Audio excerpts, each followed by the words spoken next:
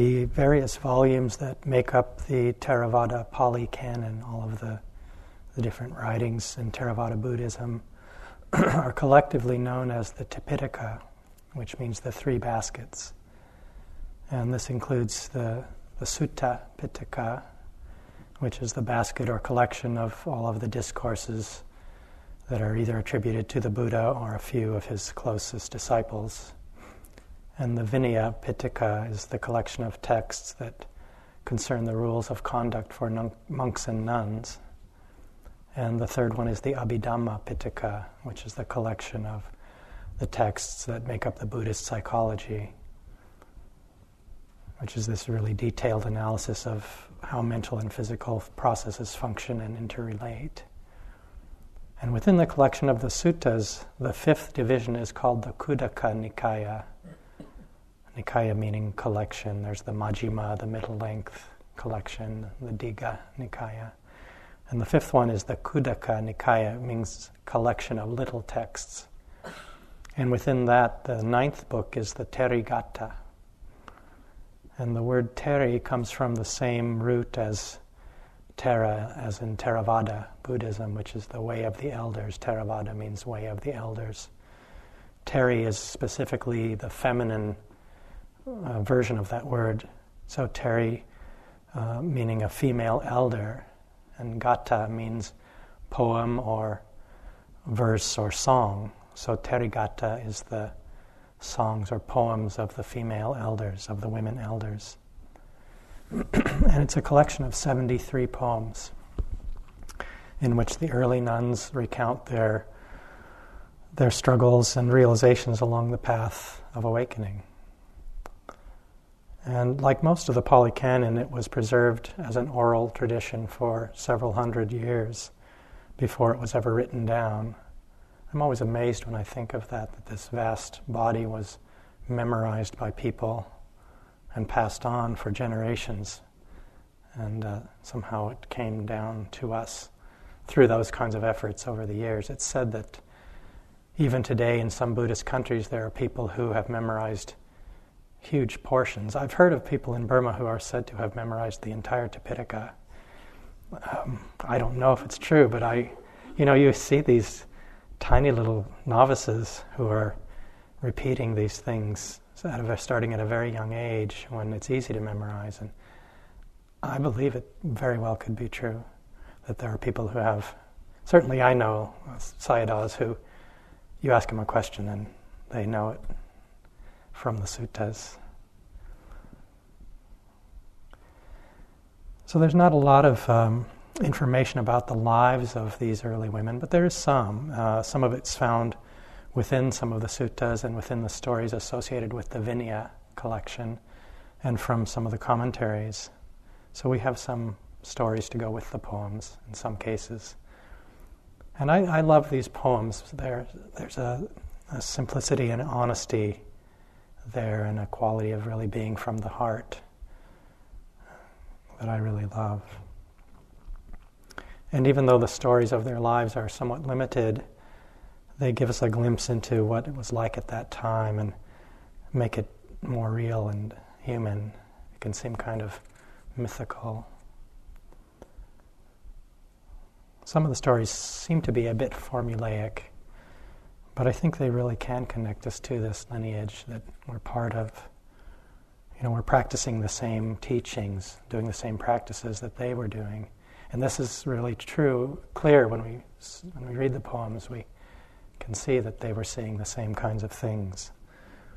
And so they can be a really inspiring reminder of our own potential as we follow in their footsteps. I was talking to Carol a few days ago.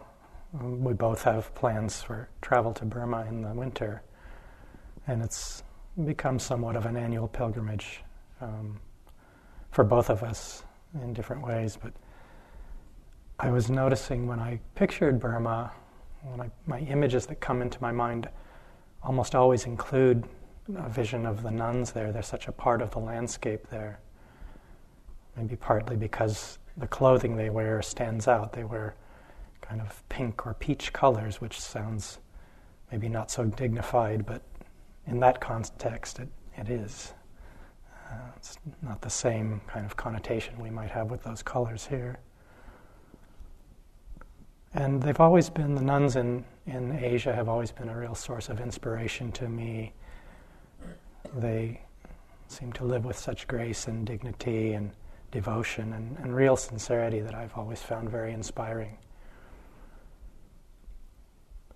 And it's not that easy for them. In the Theravada tradition, the bhikkhu is monk, bhikkhuni for the nuns.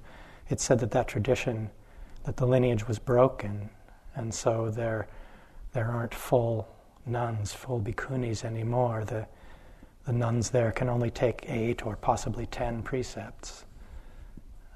The extra precepts would mean not handling money, but it's almost impossible for them to actually not handle money. And there is some indication that this might be changing. There's a movement to reinstate the bhikkhuni tradition there, and there are hopeful signs, but it's running against a deeply entrenched tradition. It's hard to change, but there seems to be some real movement and some real support for that. It's mostly in Sri Lanka to date.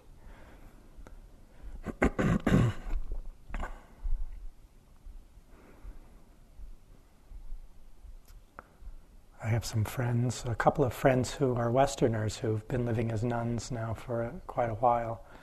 I know some of you know Aryanyani, she's Swiss-born, and she's been in robes for at least 12, it might be getting closer to 15 years now, and it's just, I don't know, most of that time in Burma she speaks Burmese fluently now, and she's teaching, and it's such an incredible commitment, I think, to choose that life. I have another friend who's an American-born, who's been in robes at least 15 years now, and she recently finished her, her Dhammacharya studies, which is this incredible course of study. It requires memorizing vast amounts of sutta, learning Pali, and she had to learn enough Burmese to even do it. It's like a master's or a PhD or something. It's the highest credentialing you can get in study. And most people have to retake the exams more than once because they're almost impossible to actually pass. And she may be the first, or certainly she's one of the first Western nuns to complete this study. And I see her every time I go over there, and it's just so inspiring, the level of commitment, which, my own path doesn't come anywhere close to that. So I'm going to tell some stories and read some poems from the Therigatha this evening. And the first one is the story of Mahapajapati Gotami, who was the founder of the nuns' order, of the Bhikkhuni Sangha. And this story begins really near the time of the Buddha's birth. And the Buddha's mother was named Maya, and her sister was Pajapati. And they were born into the Kolian clan in the town of Therigatha in northeast India. It's probably located in southern Nepal, modern-day southern Nepal, near the Himalayan foothills. And when they grew up, they were both married to the king of the Sakyas, Suddhodana, and they moved to Kapilavatthu, which is the capital of the Sakyans. And after a time, Maya became pregnant, and it was customary at that time for women to go to their parents' homes to give birth, and so she wanted to do this. And when the time came, she set off for Devadaha with her retinue. And it said that en route, they stopped at the Lumbini garden to rest and to admire the blossoming trees there. And she reached up to pick a branch of a flowering rose apple tree, and her labor began. She felt the initial labor pains begin, and she gave birth to a baby boy there under the tree there in Lumbini. And this is a little aside. A couple of centuries after that, or more than that, the Emperor Ashoka, who kind of united most of India under Buddhism, put a pillar up there. He used to put these commemorative pillars at different places around in India. And it's still there. And there are some of you may have been, there are various ruins and things from those early times. It's quite amazing to see these places where these people lived.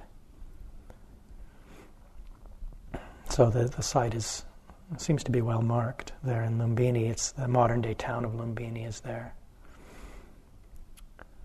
So when the king, Suddhodana, heard the news of the birth of his son, he was really happy. And it said that he called a famous seer, someone who could see into the future, named Asita.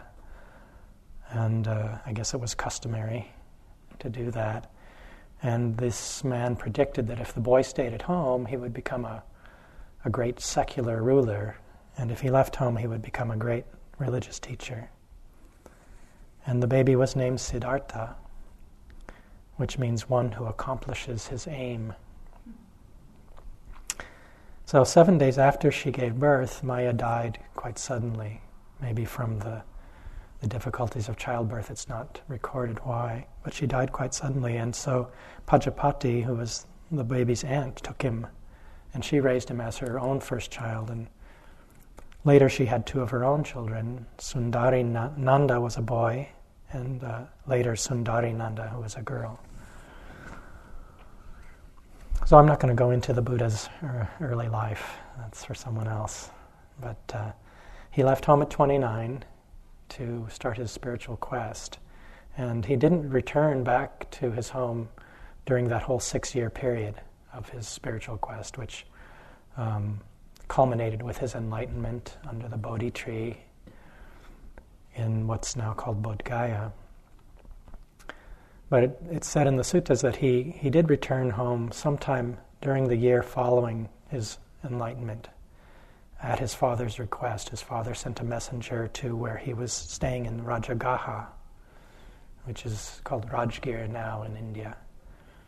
And it was sometime after the first rains period, which is monks and nuns count their seniority, their time. They count time in terms of rains periods. It's the rainy period of the monsoon. So when he did go home that first time and he was rather met with a cool reception.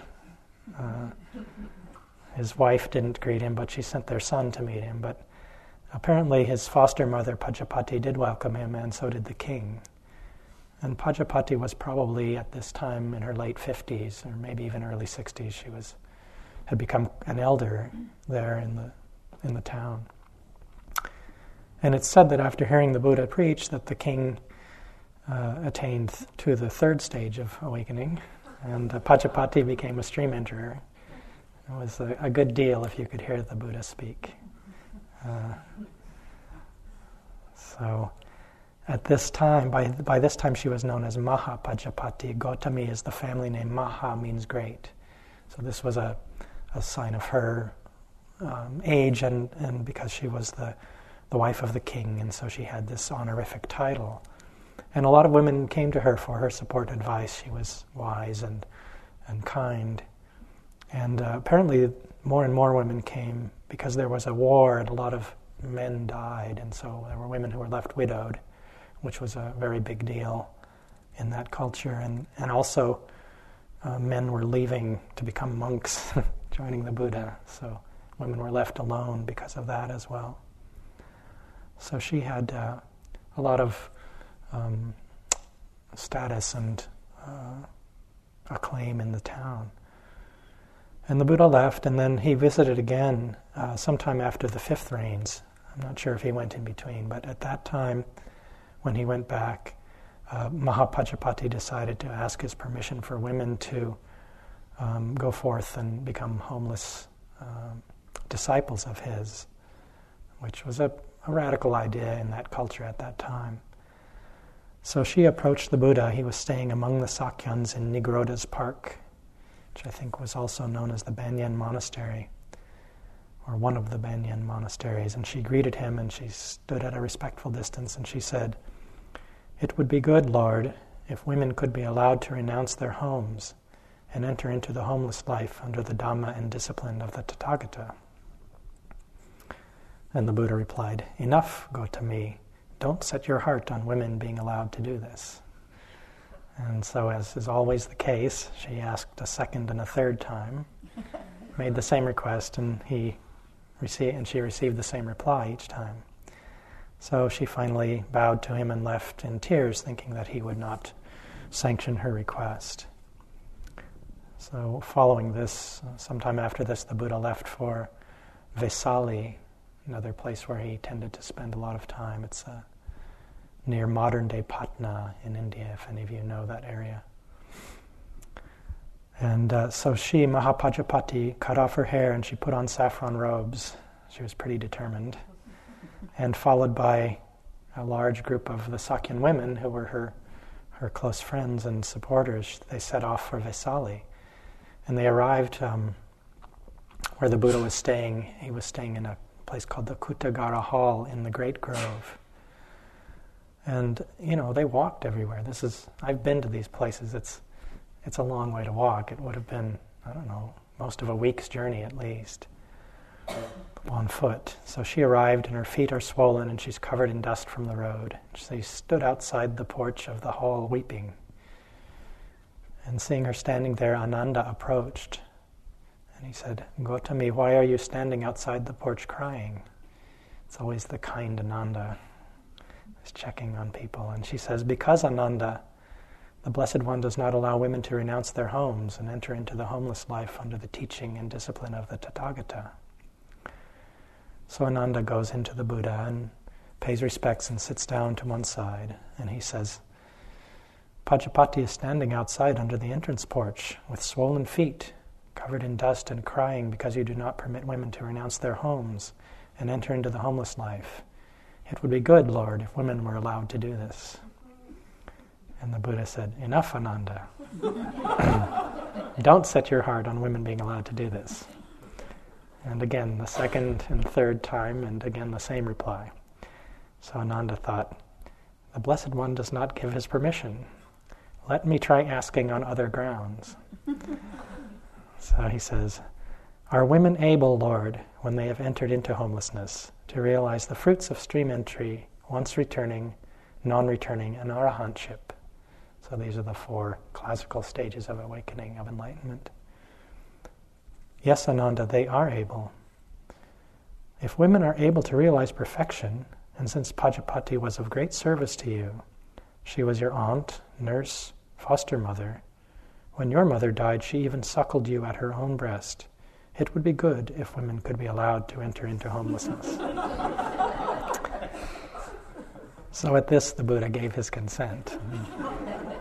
He may have realized that Pajapati was not going to take no for an answer. So then she asked the Buddha, Pajapati asked the Buddha what to do about the group of Sakyan women who had come with her. And he said that those who wished to do so should be ordained as bhikkhunis. And so this was how the nuns' order was established. And after her ordination, Pajapati was given a meditation subject. And as they always do, she realized full awakening in a fairly short time. And it said that she lived to the ripe age of 120. People lived a long time then. And I'll read her poem. Her poem speaks in praise of the Buddha, to quite a lot of it, but it also refers to wanderings in lifetimes in samsara and recounts her own realization and the ending of this cycle of rebirth.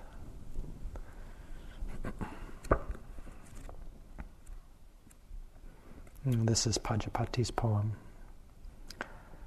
Homage to you, Buddha, best of all creatures, who set me and many others free from pain.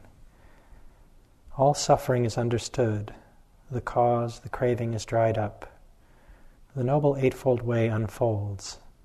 I have reached the state where everything stops. I have been mother, son, father, brother, grandmother. Knowing nothing of the truth, I journeyed on. But I have seen the Blessed One. This is my last body, and I will not go from birth to birth again. Look at all the disciples together, their energy, their sincere effort. This is homage to the Buddhas. Maya gave birth to Gautama for the sake of us all.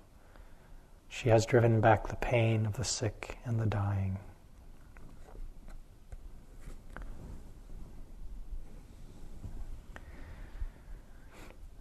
There are a number of poems in this collection, in the Therigatha, by some of the nuns who were followers of Pajapati's, probably part of that group that walked with her to Vesali. And I want to read one of them. It's by a woman named Vadesi, and she had been Pajapati's nurse and her attendant when she was living as the queen.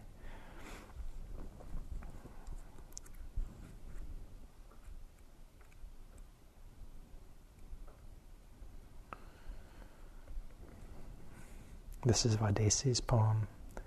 It was 25 years since I left home, and I hadn't had a moment's peace. Uneasy at heart, steeped in longing for pleasure, I held out my arms and cried out as I entered the monastery. I went up to a nun I thought I could trust. She taught me the Dhamma, the elements of body and mind, the nature of perception, and earth, water, fire, and wind. I heard her words and sat down beside her.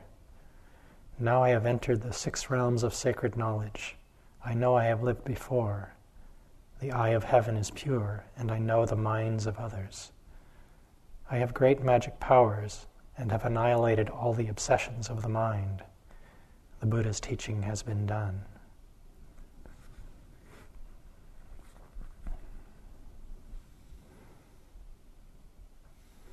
You know, we get discouraged if we have a unpleasant sitting, but she went 25 years without a moment's peace. There's some real dedication there. And I think I love this description of her practice. You know, she talks about the elements of body and mind, the nature of perception, and the great elements of earth, water, fire, and wind, these same kinds of things that we're hearing about and practicing here.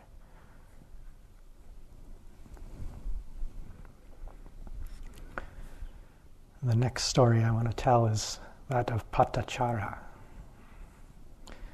And by all accounts, she was quite a powerful personality in the community, and before then, she eventually became a highly respected teacher and had a lot of followers. A lot of the poems praise her by her followers that are in the collection. She was born into a banker's family in Savatthi, and when she was grown, her parents arranged a marriage to a man of similar social standing as was customary. But she had other ideas, and she ran away with a servant from the family's household, servant who was her lover. And they married, and after a time when she became pregnant, she wanted to go home to have birth at her family home. And her husband was not so inclined. For good reason. He might not have been so welcome, running off with the daughter.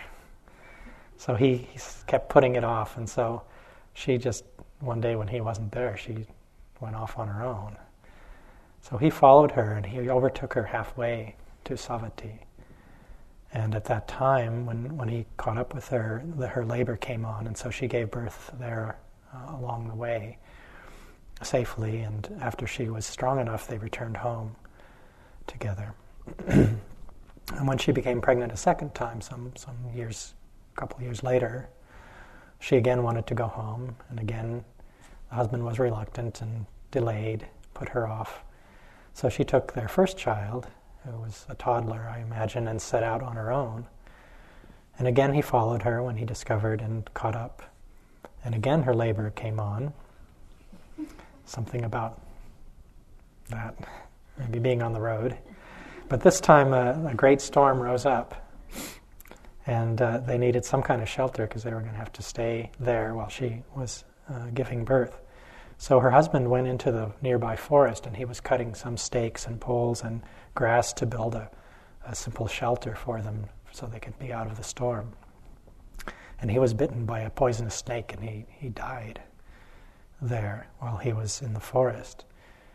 So Patachara is by the side of the road and she's alone. She thinks she's been abandoned. It's the nighttime comes, and so she gives birth, and then she shelters her children with her own body from the storm overnight. And then in the morning she finds her husband's body. So she's pretty upset, paralyzed with grief, and she stayed there for the rest of that day and another night, not really knowing what to do. And then when the next day came, she decided that she might go to her parents' house. She had lost her husband, and she continued on to Savatthi. And she came to the Achiravati River, which was swollen with floodwaters from this big storm. And the usual crossing, the ford, was waist deep with a very strong current. And she wasn't strong enough to carry both of the kids across. So she took the newborn baby and carried him across, and she made a bed of leaves on the far side and laid the baby down. And then she set off to cross back and get her older child. And she didn't want to leave the newborn, obviously, and she kept looking back as she crossed the river again and again. And when she was about halfway across, this big eagle swooped down and it seized the newborn and started to carry him off. And she started screaming, and the eagle ignored her screams, but then the older child thought that she was calling to him. So he ran to the side of the riverbank and fell in and was swept away and drowned in the river. So she was in complete despair, as you would imagine, and all she could think of to do was to continue her journey to her parents' house. So as she's approaching the town of Savatthi, she met a man and asked him if he knew of her parents. And he said, "Don't ask me about them. Ask me about anything else." So we know bad news is coming. And she says, "Well, there's nothing else I care about." And he said, "You saw how much it has been raining. Your family's house collapsed. It fell on them. And you can see the smoke where they're all burning on one funeral pyre. Banker, wife, and son." So she loses her mind with this grief. And she begins wandering around in circles and weeping and wailing, and her clothing became ragged and eventually fell off. And the townspeople drove her away with sticks and rubbish as a crazy person. And at this time, the Buddha was staying in the Jetavana park outside the city. It's still there. You can see the old city walls there and where the park is. It's quite lovely. Anathapindika's park. And so Patachara came wandering up where the Buddha was, and he was teaching a group of monks and lay disciples. And they wanted to chase her away, but he said no. He had a sense that she would be able to hear and understand the teaching. So he told his disciples to allow her to approach. And when she drew near, he said, "Sister, recover your presence of mind." And at this she did recover her sanity. And a kindly man who was there gave her a cloak to wear. And the Buddha listened with kindness, and she recounted her horrible story. And the Buddha said, "Patachara, it is not only now that you have met with disaster and trouble. In your many lives you have shed more tears for the dead than there is water in all the 4 oceans." And then he continued to teach her, and her grief subsided, and by the end of his discourse she had realized stream entry. And she decided to ordain, join the nuns community. And she became known, she had a reputation for being foremost in the study and understanding of the nuns' rules, of the nuns' vinaya. So I'll read her poem now. It recounts her struggle in practice, and it describes the actual moment of her realization in a beautiful and very precise kind of way we hear in some of these poems.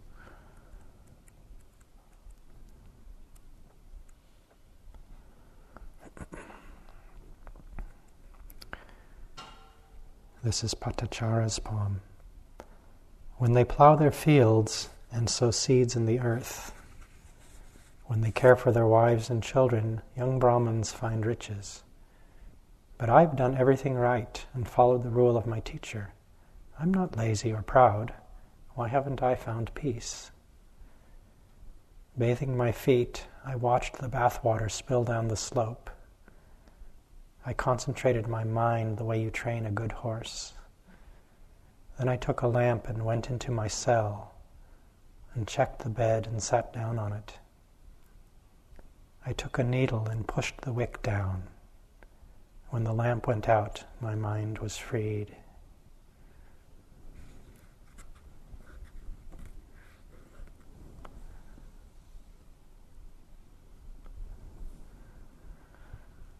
We see this kind of sequence in some of these accounts of people's practice where there's this kind of period of really intense effort and concentration, and then some relaxation from that effort, and sometimes a kind of catalyst, like in this case the lamp going out, that seemed to spark her breakthrough. I love that kind of simple description of that precise moment. And I think her story, it seems kind of mythical and a little too outrageous maybe in all the tragedy, but then I think of Dipa Ma. People have talked about Dipa Ma, and she lost her husband and 2 of her children and was paralyzed with grief, didn't leave her bed for years. And so it's a kind of modern day version of the same kind of situation of someone going through something really tragic and it being the catalyst for their awakening eventually. So the next story and poem is that of Kisa Gotami. It's also kind of sad. Sorry. But it's a famous one, and it's got some good stuff in it, so I didn't want to leave it out. I know some of you will have heard this. You'll recognize it. Kisa Gotami was also born in Savatthi. A lot of things in the suttas took place there, and the Buddha I think he spent the most number of reigns periods there in Savatthi.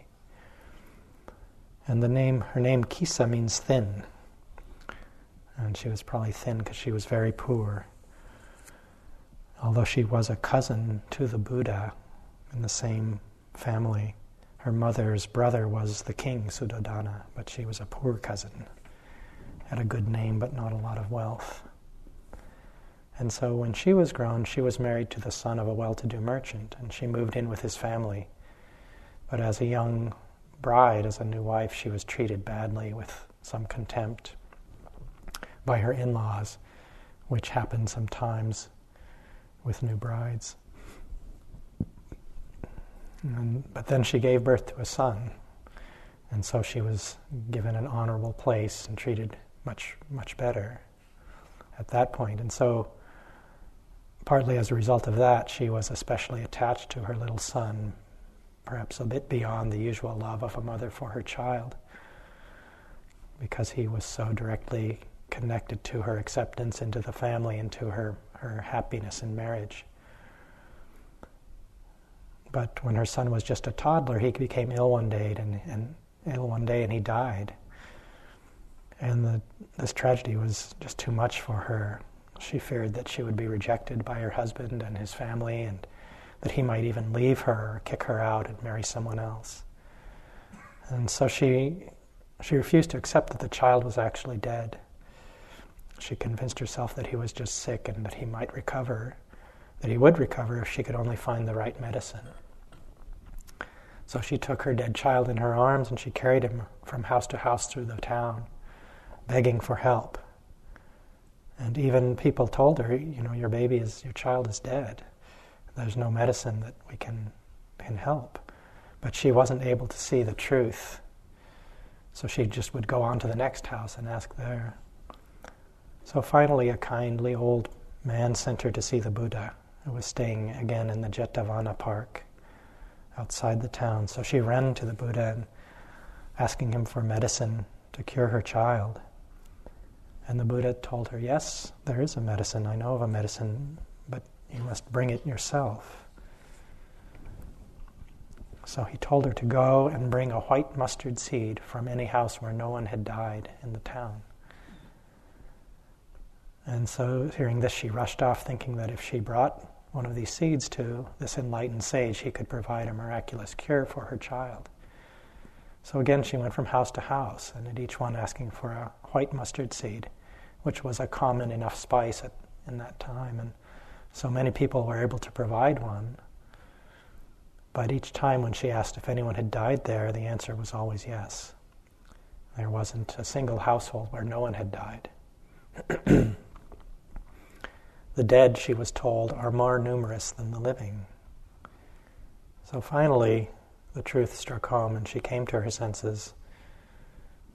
And she realized that death is common to all beings. So she carried her son's lifeless body, gently carried it to the cemetery and buried it there. And she returned to the Buddha, and he asked if she had gotten a mustard seed. And she said, "Done, Venerable Sir, is the business of the mustard seeds." Mm-hmm. So then she, as seems to always be the case, requested permission to join the Nun Sangha, and she was ordained. And she became known especially for her asceticism. And over time her practice deepened, and she eventually realized full awakening.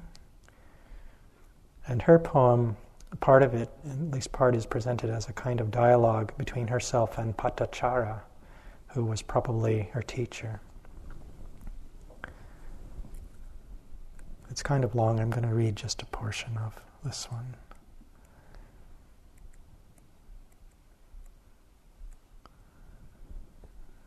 So the first voice is Patachara's.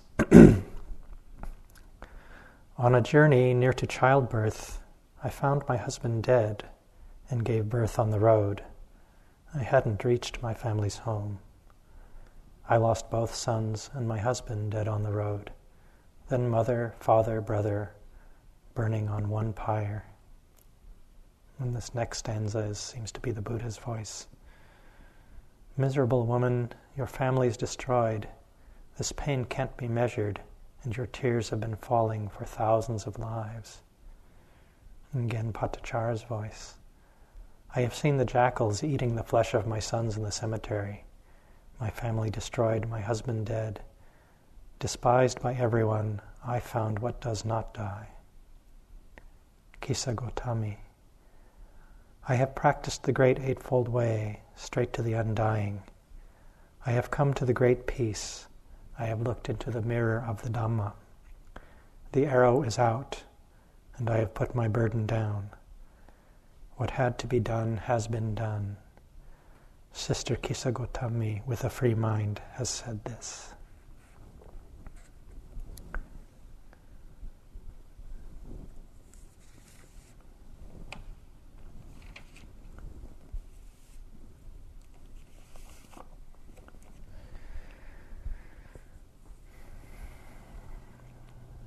The next story is Mittakali.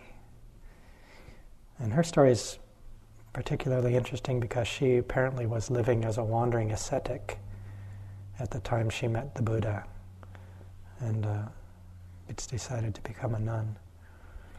And this was not unheard of, but it was rare for women to live in this way. But there are others in the collection who were wandering ascetics, much as the Buddha was before when he was practicing before his enlightenment. It's not clear who her teachers were, what kind of practices she was doing. But she was inspired to ordain after hearing the Buddha preach the Satipatthana Sutta, which is the discourse on the foundations of mindfulness. It's one of the most famous teachings. It's the real core meditation instructions that we're practicing here in the Satipatthana Sutta. And this event, the preaching of the Satipatthana Sutta, took place in a market town of Kammasadhamma in the country of the Kurus, which is quite far in the west. If you look on a map, it's actually not far from modern-day Delhi. So it would have been in the far western places that the Buddha ever visited in his teaching career.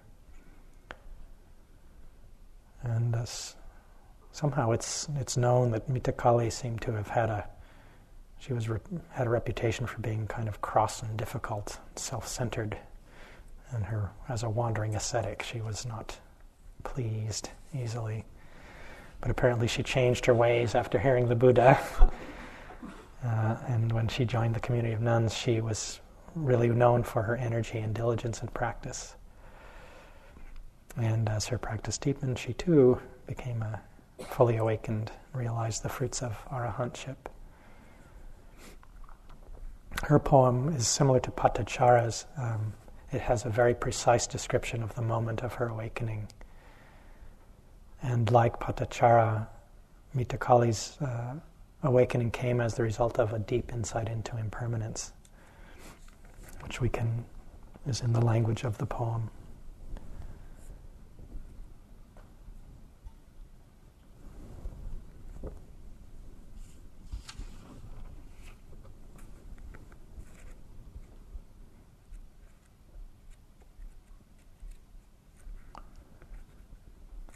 This is Mittakali's poem. Although I left home for no home and wandered full of faith, I was still greedy for possessions and praise. I lost my way, and my passions used me, and I forgot the real point of my wandering life. Then, as I sat in my little cell, there was only terror. I thought, this is the wrong way. A fever of longing controls me. Life is short. Age and sickness gnaw away. I have no time for carelessness before this body breaks. And as I watched the elements of mind and body rise and fall away, I saw them as they really are. I stood up. My mind was completely free. The Buddha's teaching has been done.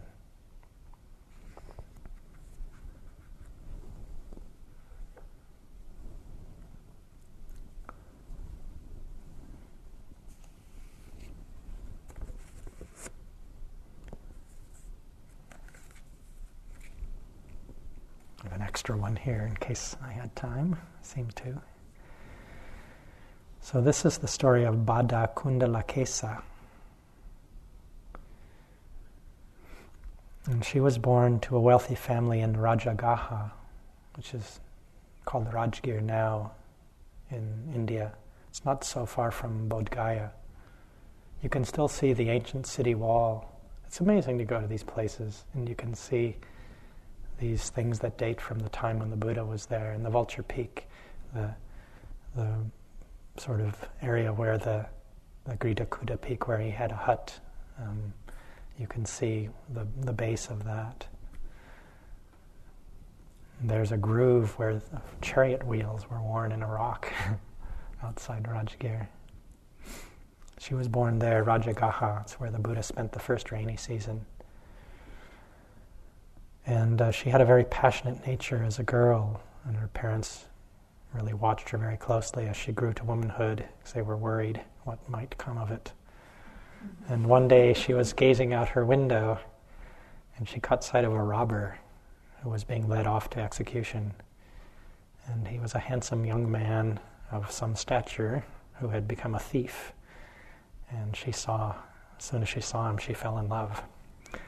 So she implored her father. She was the only child, and so I think she kind of had him a little bit around her finger. So she implored him to obtain her release, to obtain the thief's release.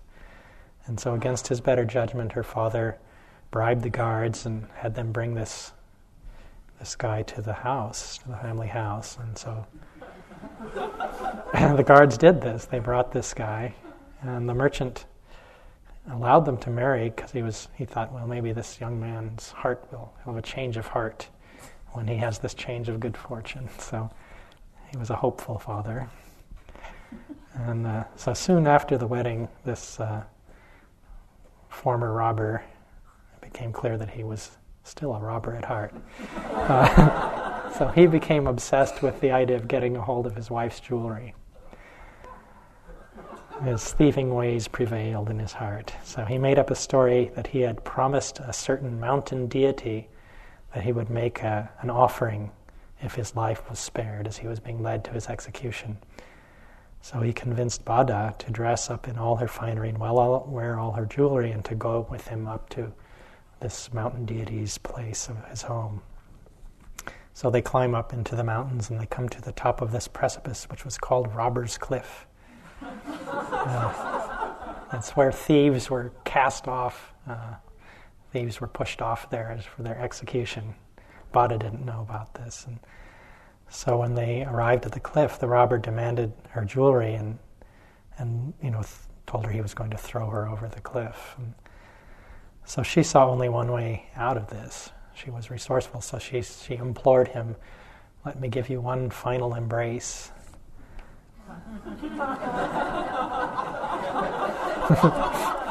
And of course, I guess he was kind of a little arrogant, so he thought, "Oh, sure." So while embracing him, she pushed him over the cliff. So even though this was a good move, she really felt like she couldn't face her family after this. So she ran off and she entered the order of the Svetambara Jains. The Jain religion had been in India for quite a while already before the time of the Buddha. It's an ancient tradition that still exists in India today. And they were one of the first sects to establish an order of nuns, so they had nuns. And when she came there, they said, "Well, what level of renunciation do you want to undertake?" And she said she wanted to commit to the severest form of asceticism that they offered. So apparently this is bad, apparently one of the austerities of her initiation is that they tore out her hair by the roots. Kind of severe. We're not going to be doing any of that here. But it grew back in, and it was really curly. Apparently the name that she was given, Kundalakesa, Bada Kundalakesa. Apparently the Kundalakesa means curly hair. So after a while she mastered all of the teachings and practices there, and she was dissatisfied. She left that order. Kind of like the Buddha with his first teachers, it wasn't really getting to the point. So she left and she started wandering around, searching out the wisest teachers around that she could find. And she was really brilliant and good student, and so she really got a really great training in the philosophies and a really good knowledge of the texts of the time. And she became especially skilled in the art of religious debate. So after that, whenever she would come to a new town, I guess this was a tradition, but she would make a pile of sand and she'd stick a rose apple branch of a rose apple tree in it, and this was her signal that she was ready to debate any comers. And so anyone who wanted to debate with her would knock over the stick, and that was the signal that there would be a debate. So she would do this, and she did it for years, and she always won. She'd never met her match. So one day she comes to Savatthi, and she put up her sand pile and stuck in her rose apple branch, as she usually would. And it's said that at that time that Venerable Sariputta, who was one of the Buddha's two chief disciples, was living there in Savatthi. And he saw the branch, so he told some children to knock it down, and thus the debate was established. So Bada put her questions first, and apparently Sariputta answered them all with ease until she had no more questions to ask. And then he asked his first question, kind of abstruse. He said, "One, what is that?" And Bada was unsure what he might mean by this. Did this refer to God or Brahma or the infinite? So I thought, surely nothing so obvious as that. In one place I read, it said that the answer is that it's nutriment. Since all beings rely on food for sustenance, I'm not sure that's exactly what he meant, but it's one possibility. So admitting defeat, Bada asked Sariputta for the answer, and instead of answering, he sent her to the Buddha, and he saw how deep her understanding was, and he knew that she would be able to understand the teachings, so he gave her instruction and discourse, and she realized full awakening hearing him teach the first time. Be nice, huh? So, at her request to become a nun, the Buddha actually ordained her by saying, "Come, Bada." And in the early days, when he would ordain monks, he would say, "Ehi bhikkhu, come bhikkhu," and there was no formal, elaborate ceremony as there is these days. And she's, actually this is the only recorded case other than when he started the nuns' order with Pajapati, where he ordained a nun in this way. And the Buddha considered Bada to be foremost in terms of the speed with which she became enlightened. And apparently even after she joined the nuns' community, she continued to wander. She was a wandering nun. And that comes out in her poem.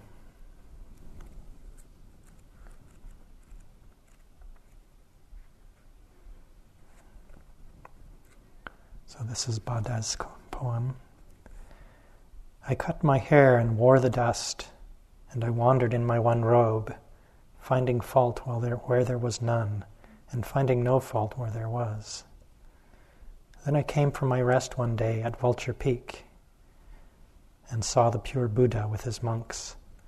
I bent my knee, paid homage, pressed my palms together. We were face to face. Come, Bada, he said. That was my ordination. I have wandered throughout Anga and Magadha, Bhaji, Kasi, and Kosala. 55 years with no debt, I have enjoyed the alms of these kingdoms. A wise lay follower gained a lot of merit. He gave a robe to Bada, who is free from all bonds.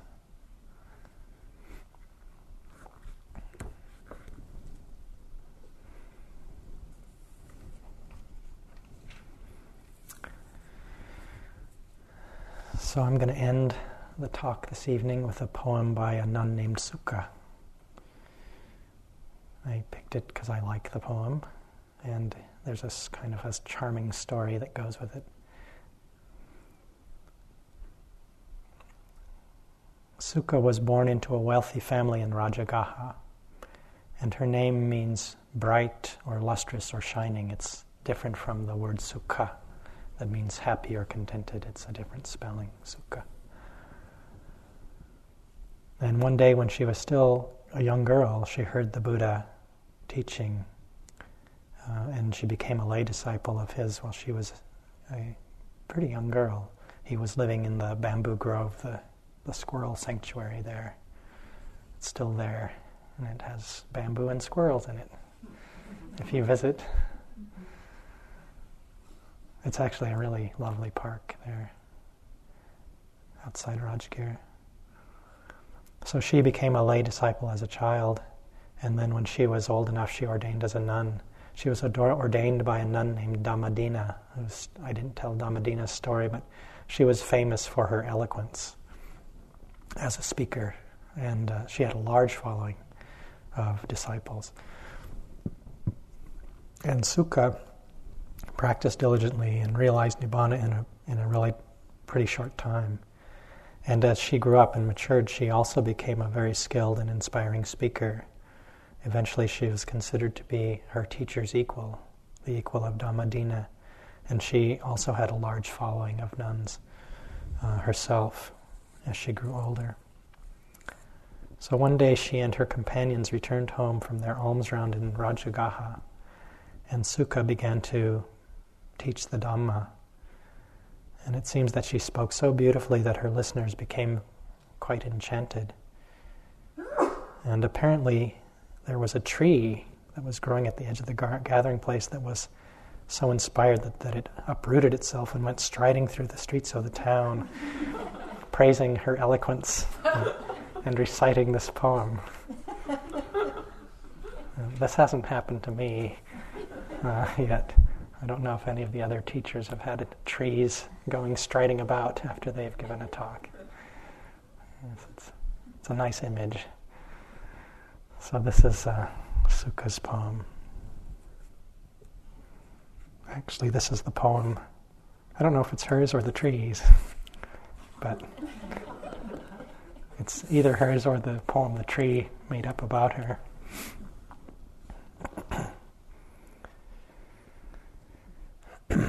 Excuse me. What has happened to these people in Rajagaha? They are like drunks. They don't listen to Sukha preaching, the Buddha's teaching. But the wise drink her words as travelers drink rain, and never tire of their sweetness.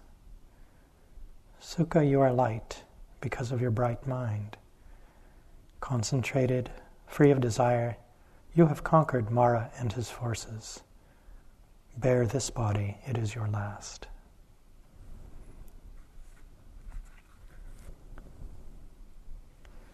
I love that line. The wise drink her words as travelers drink rain, and never tire of their sweetness.